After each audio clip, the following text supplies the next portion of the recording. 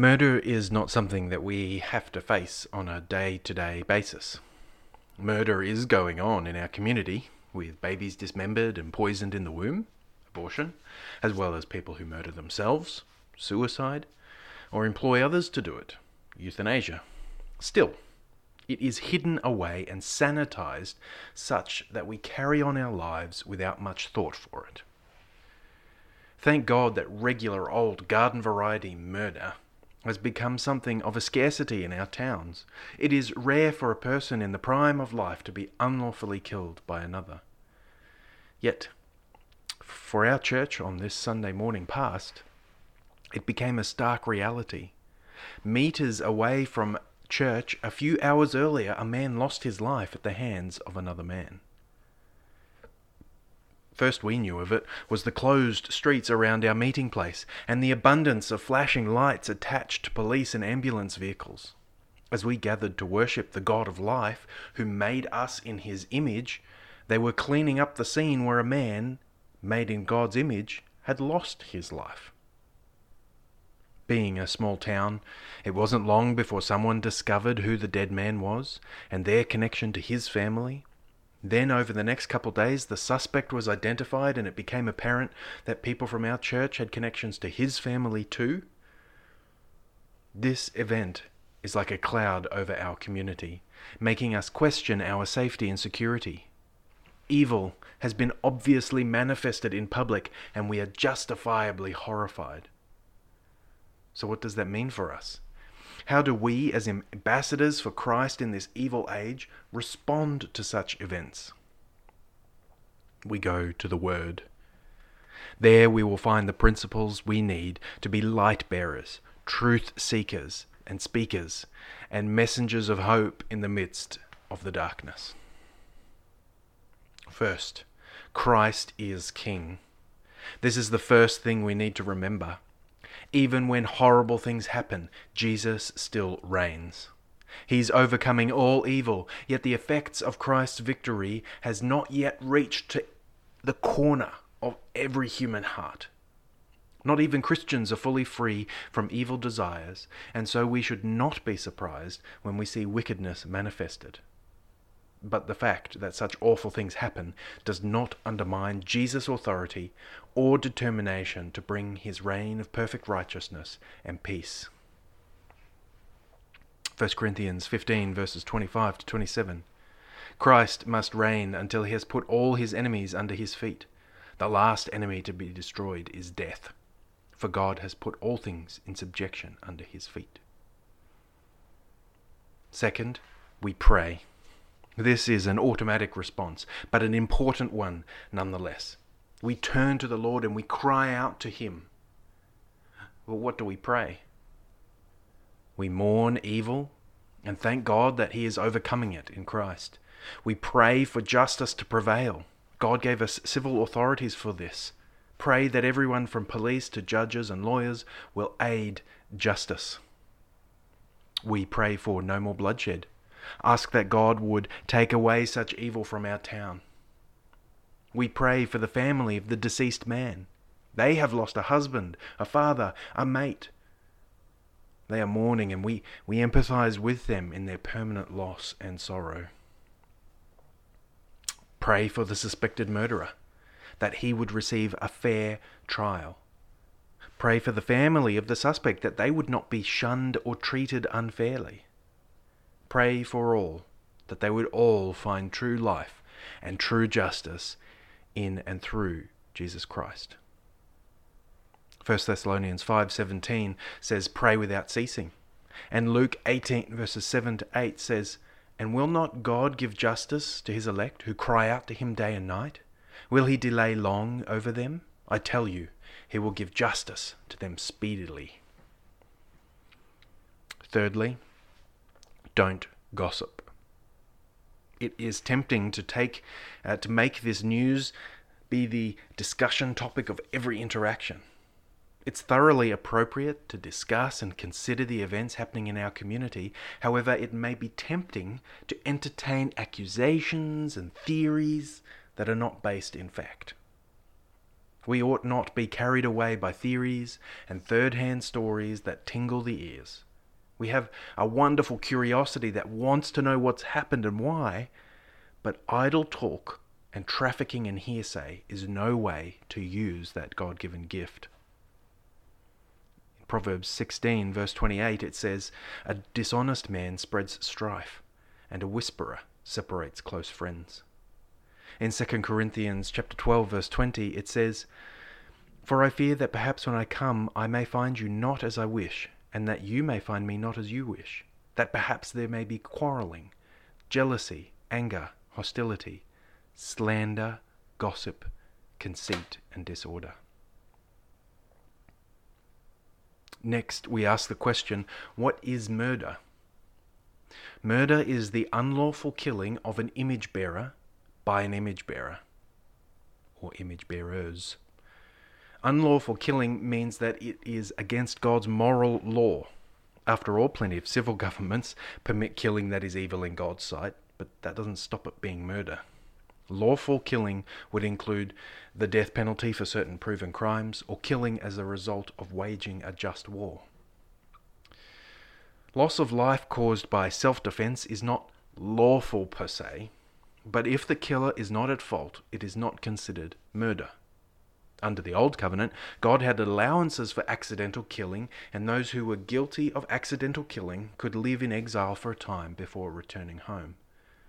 Those who were proved to have deliberately set out to take another's life should lose their own life as payment. In Genesis chapter 9, verse 6, it says, "Whoever sheds the blood of man, by man shall his blood be shed, for God made man in his own image." Exodus chapter 20, verse 13 says, "You shall not murder."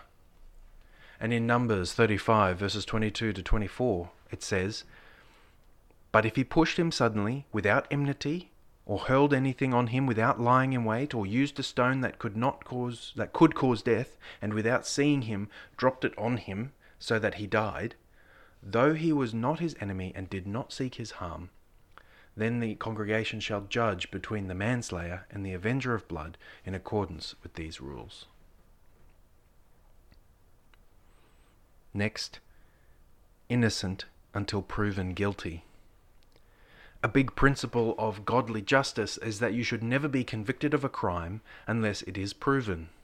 The idea that you can be convicted on the balance of probabilities is disgusting, as is conviction based on mob outrage.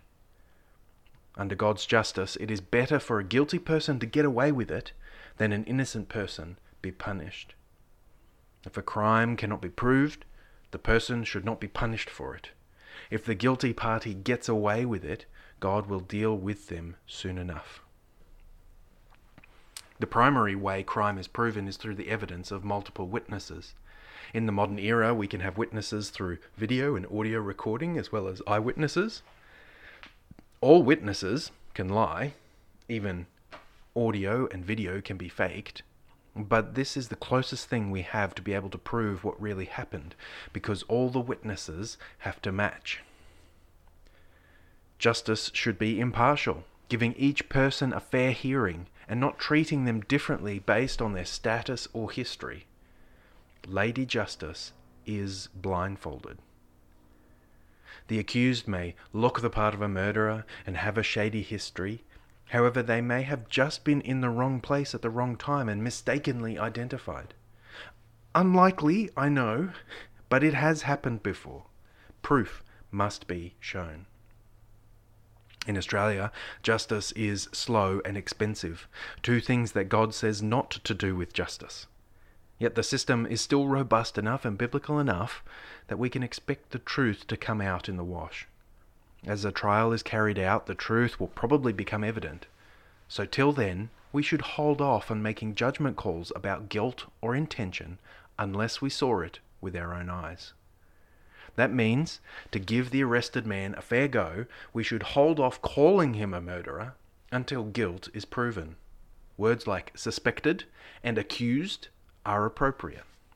It may seem like a long shot, but it may be that as evidence is revealed, the case may not be as open and shut as it now seems.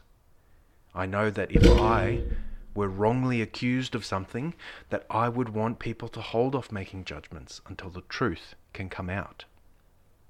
In Proverbs chapter 18, verse 17, it says, "The one who states his case first seems right, until the other comes and examines him." In Deuteronomy chapter 19, verse 15, it says, "A single witness shall not suffice against a person for any crime or for any wrong in connection with any offense that he has committed. Only on the evidence of 2 witnesses or of 3 witnesses shall a charge be established."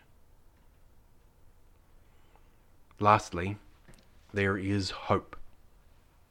Let's say that the facts bear out the apparent truth that one man unlawfully and willfully took another man's life on the streets of our town. What then? Restitution is not really possible in this situation because there is no way to restore the life or pay back the value of another's life. However, the convicted criminal should still receive just punishment. God requires a reckoning, the death penalty. Even if our civil authorities will not carry out such a sentence, this is what murder deserves in God's eyes. Our society is apparently more evolved than God, and will probably lock him up in jail for several years as punishment. Like all sin, murder is worthy of eternal damnation. And this is particularly heinous because it is an attack on the image of God in humanity. Not only should he lose his life on this earth, he should lose his eternal life. He's not worthy. Yet, there is hope. God has redeemed murderers like David and Paul. Murderer and manslayer alike can look to God in Christ. God can take away sin, even murder. No sin is so big that Christ cannot atone for it. Although unworthy, sinners may receive redemption through him. Because Jesus took our sin on himself, even the most heinous sins, and died in our place.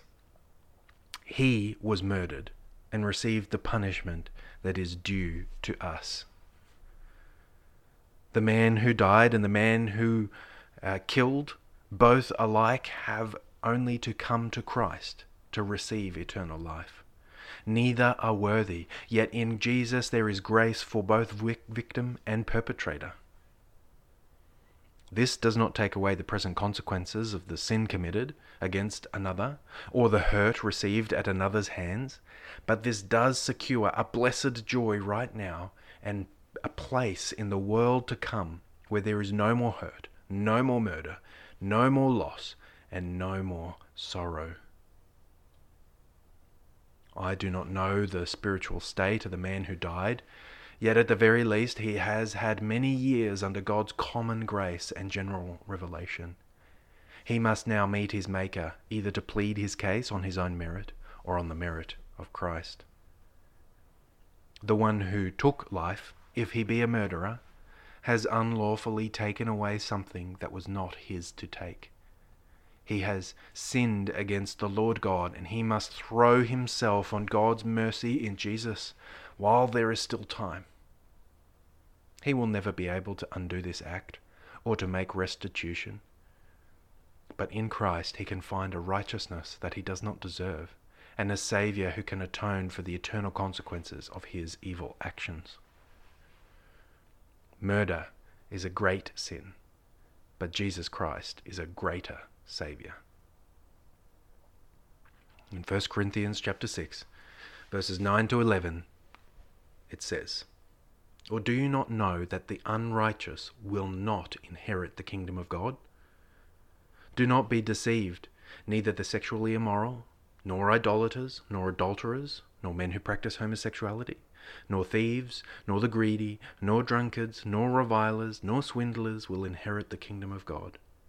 And such were some of you. But you were washed, you were sanctified, you were justified in the name of the Lord Jesus Christ and by the Spirit of our God."